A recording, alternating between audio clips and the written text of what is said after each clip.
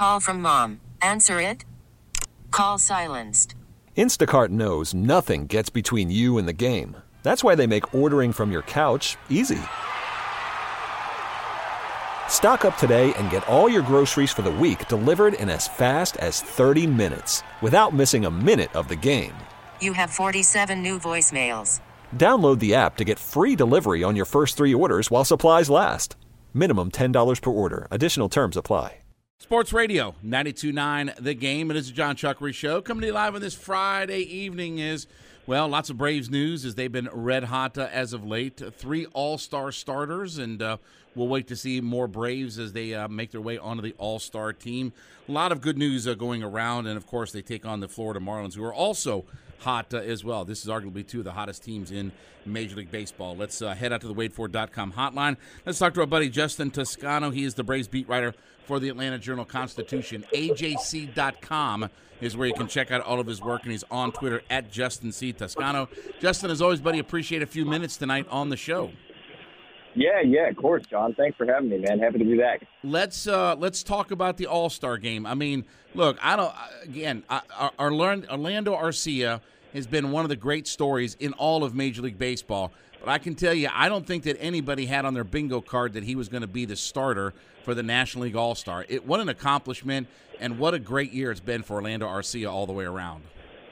Yeah, man, this is one of the best stories in baseball going right now, and the Braves could have another one with Bryce Elder in a few days, but you just look at Orlando Arcia, right, from February to now in terms of he comes into spring training, and everybody's talking about Vaughn Grissom. Everybody's talking about, well, maybe they should have brought back Dansby Swanson. Well, fans were saying, well, I wish the Braves spent on Trey Turner. I wish they at least spent on Xander Bogaerts. I wish we were in play. Maybe there was a trade to be had with Willie Adames over, in Milwaukee. Orlando Arcia had not only won the job, but he's come in and shut all of that up, for lack of a better phrase. Like he has, offensively, I think he's given them. I knew the Braves thought he had more in the bat than he's shown to this point in his career, and that he swung it well last year in spring training. But I don't think anybody could have expected this type of offensive production. And really, when he was hurt and you saw Vaughn Grissom come in, and this is nothing against Grissom, he's just a young player, we've seen the difference between a seasoned shortstop like Orlando Arcia and younger shortstops. He's got, the seasoning. He's got great hands. He's not fast on the bases. He's not fast speed-wise, but he's quick. He's nimble. He makes every movement you need to out in the field. He's just been sensational. And I think this has got to be one of the best stories in baseball going right now for a guy who, like I said, man, everybody just overlooks him. Everybody figures, well, he's not going to be answered. Well, the Braves have Orlando Arcia, and, they had mentioned him in the offseason, but I think everybody assumes, well, it's going to be Vaughn Grissom. He's got the upside. Or they'll make a trade. Or what if they spring for one of the top 4, the big 4 shortstops that made a lot of money this winter. And Orlando Arcia has really just validated the Braves' faith. Justin, I'm curious, in conversations that you've had with him and such, is it a matter of embracing the opportunity? Is it just a general enthusiasm that he has about being an everyday player? Or, maybe could it even be a little bit of a chip on his shoulder? Like, what's the read that you get from him about what he's been given here with this opportunity? Yeah, the read I get from talking to him and, through interpreter Franklin Garcia is just really he hasn't mentioned, and I've asked, but he hasn't, he's kind of shied away from talking about the chip on his shoulder. And, I'm not saying he's lying, but it's got to be there to some degree, right? He's got to have known, that everybody thought, hey, he's just his backup, and, hey, it should be, anybody else but him. And he probably heard, the talk, hey, the Braves can't go in without, Orlando Arcia. You see headlines, tweets, videos, everything on social media, whatever, us talking on the radio, be it. You would have to think that the chip factored in, but I think the main thing in talking to him and other people was just the consistent opportunity, right? I think so much of this game is about projecting who is going to pop when you give them that opportunity, and I think he's one of those guys. He always, everybody talks about, well, he's going to be exposed after, he gets 100 at bats. Well, he's only played 6 innings at shortstop. And he was sitting behind Dansby Swanson. I mean, a Gold Glover who had last year a 6 WAR season, I think it was. And so in talking to Orlando, I really just think it's the opportunity, because the things he told me are that he's doing the same work. I know he made some sort of swing change in the last few years, but that's helped him swing the bat. You know, he's swinging the bat better than everybody thought he could. But in talking to him, my read is that it's just the opportunity, like the chance to play every day and show what he could do. And I think so much of that is you have the juxtaposition between how Grissom looked at the position when he played here for, you know, about 3 weeks or a month. I think it was 3 weeks. And then how Arcia has handled the position. And I think it's kind of night and day, honestly. And I think you're seeing the value of Arcia. And I think he just, on an everyday basis, has gotten to show everybody his value with not only the defense, but the slow heartbeat and the consistent clutch hitting and just everything he's done. But look, like, he hasn't mentioned, you know, I think he's mentioned, like, he's motivated in general, but hasn't mentioned, like, wanting to prove the doubters wrong or anything. But you would have to think there's got to be a little something of that, right? Like, he's human. Like, I would have to think that there's no way, especially these days, there's no way players don't hear the noise. Like, I just simply won't believe that. I guess I'm not calling him a liar. I'm just saying, like, you know, I think he's probably a little shy about talking about that, or just opts not to. But I think it's mostly those everyday opportunities. Justin Toscano, Braves beat writer for the Atlanta Journal-Constitution, joining me here on the WaitFor.com hotline. Let's talk about Michael Soroka. He makes his return to the rotation tonight and is going to get the start. Yeah. Look, you know, I've said this, barring injury or barring just catastrophically bad results, I mean, is it time to just let Soroka stay up here, work his way through some things? You know, again, he's proven before that he's a very good major league pitcher, and he was excellent a few years ago. And I know he's coming back from all the injuries, but at some point you have to just kind of let him feel his way through it and just get his sea legs underneath him. Do you think he's here to stay now at this point, or are they still going to kind of, you know, do that Partridge Family bus of shuttling players back and forth with him? Yeah, I like how you described that. I would have to think that this is the one where they feel comfortable with him being here to stay. I mean, granted, I guess there's no other option. I mean, if they lined it up, I mean, if they wanted to, they could have had Alan Wyman start, make a spot start, see what he had. If they wanted to, they could have had Dylan Dodd, but Dylan just hasn't pitched well down there in AAA. I think, personally, I think this has got to be, you know, this is probably the time where they want to see Soroka over a couple starts before the break. And, you know, and if he looks good, then have him be part of the rotation, especially because, like, was he great in his first stint? No. But I think recently what you've seen is, like, Jared Schuster, you know, didn't have much swing and miss. You know, he was good. He was serviceable. Like, he was still getting the job done. But I think this is the time, especially after Soroka gives you, you know, 3 earned runs over 19 innings across those 3 starts since you set him down. I think this is the time he's probably earned a couple starts up here to kind of maybe not even work through things, because he knows he's not up here to work through things, but he's earned, you know, some leeway of you know, 3-4 starts. That being said, you know, you never try to bet with Alex Anthopoulos. You just don't know. I mean, in terms of, like, you know, what they're truly thinking or what will happen, because they do play the roster game in a very smart way and shuttle guys up and down when they need them and put guys in, you know, put themselves in the best position to succeed.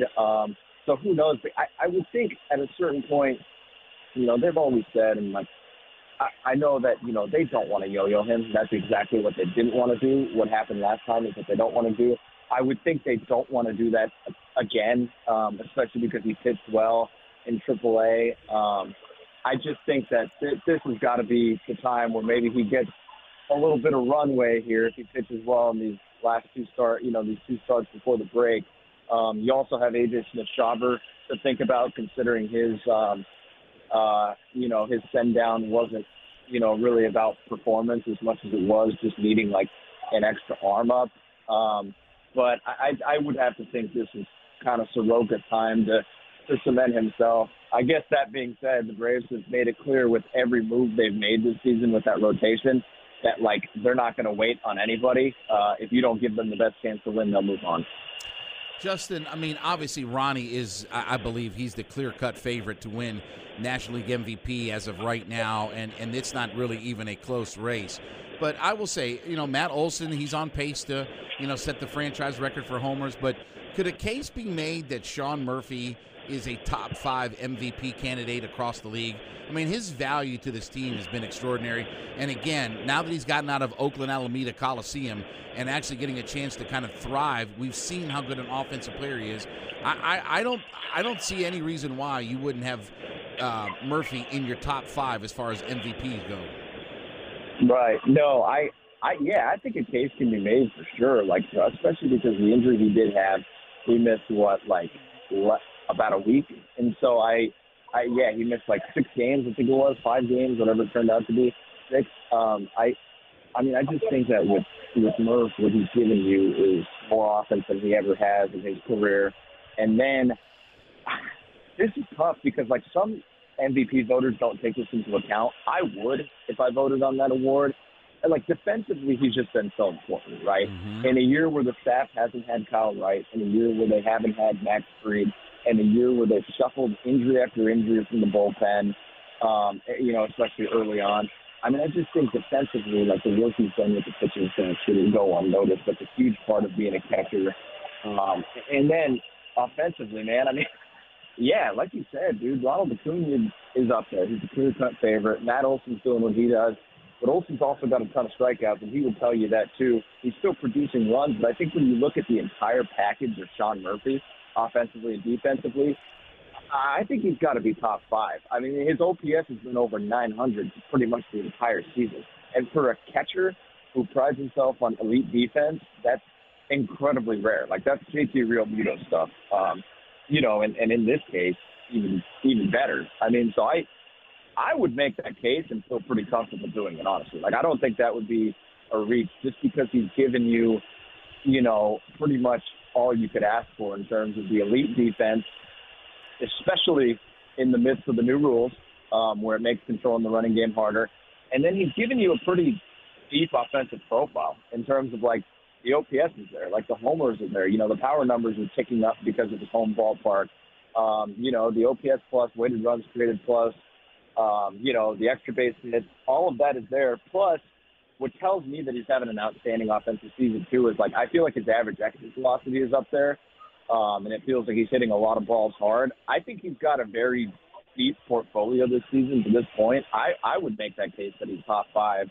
I mean, heck, if not top 4, depending on how you want to parse, Freddie Freeman and all those other guys who would be in that tier after Ronald Acuna and Luis Arraez. Last question for you, Justin. I was here in 2003.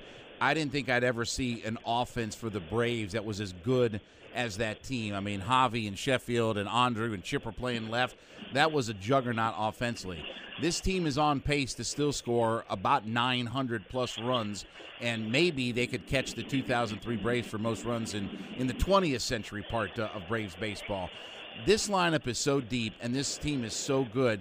This lineup doesn't feel like there are any holes, and you never get a night off from this lineup. No matter what part of the order that you're facing, it always seems like somebody is coming through for this team. I know. It's insane. I did something today in my newsletter about looking at the historical comparison for offenses who have had a June where they've hit at least 300 with a 915 OPS or above, and then offenses who've had a month like that since 1901. I mean, offenses that have had a June like that, the Braves are one of 7 teams, and it's happened less than 30 times in history for any month since 1901. So, I mean, it just tells you how good they've been. And really, like, we look at this, like, I know at this point June is a large fraction of the season, but we look at this like everybody's talking about a hot month. They've been the best team in baseball offensively the entire season. Mm-hmm. Like, even when they weren't swinging it as well in April, they were still up there, top 5. And it really makes you think about kind of the growth they could have when, what I mean. You look at the numbers of runners in scoring position, and before a couple of weeks ago, they weren't great. They were like 26 with runners in scoring position, their numbers. I mean, they were bottom third in all those categories.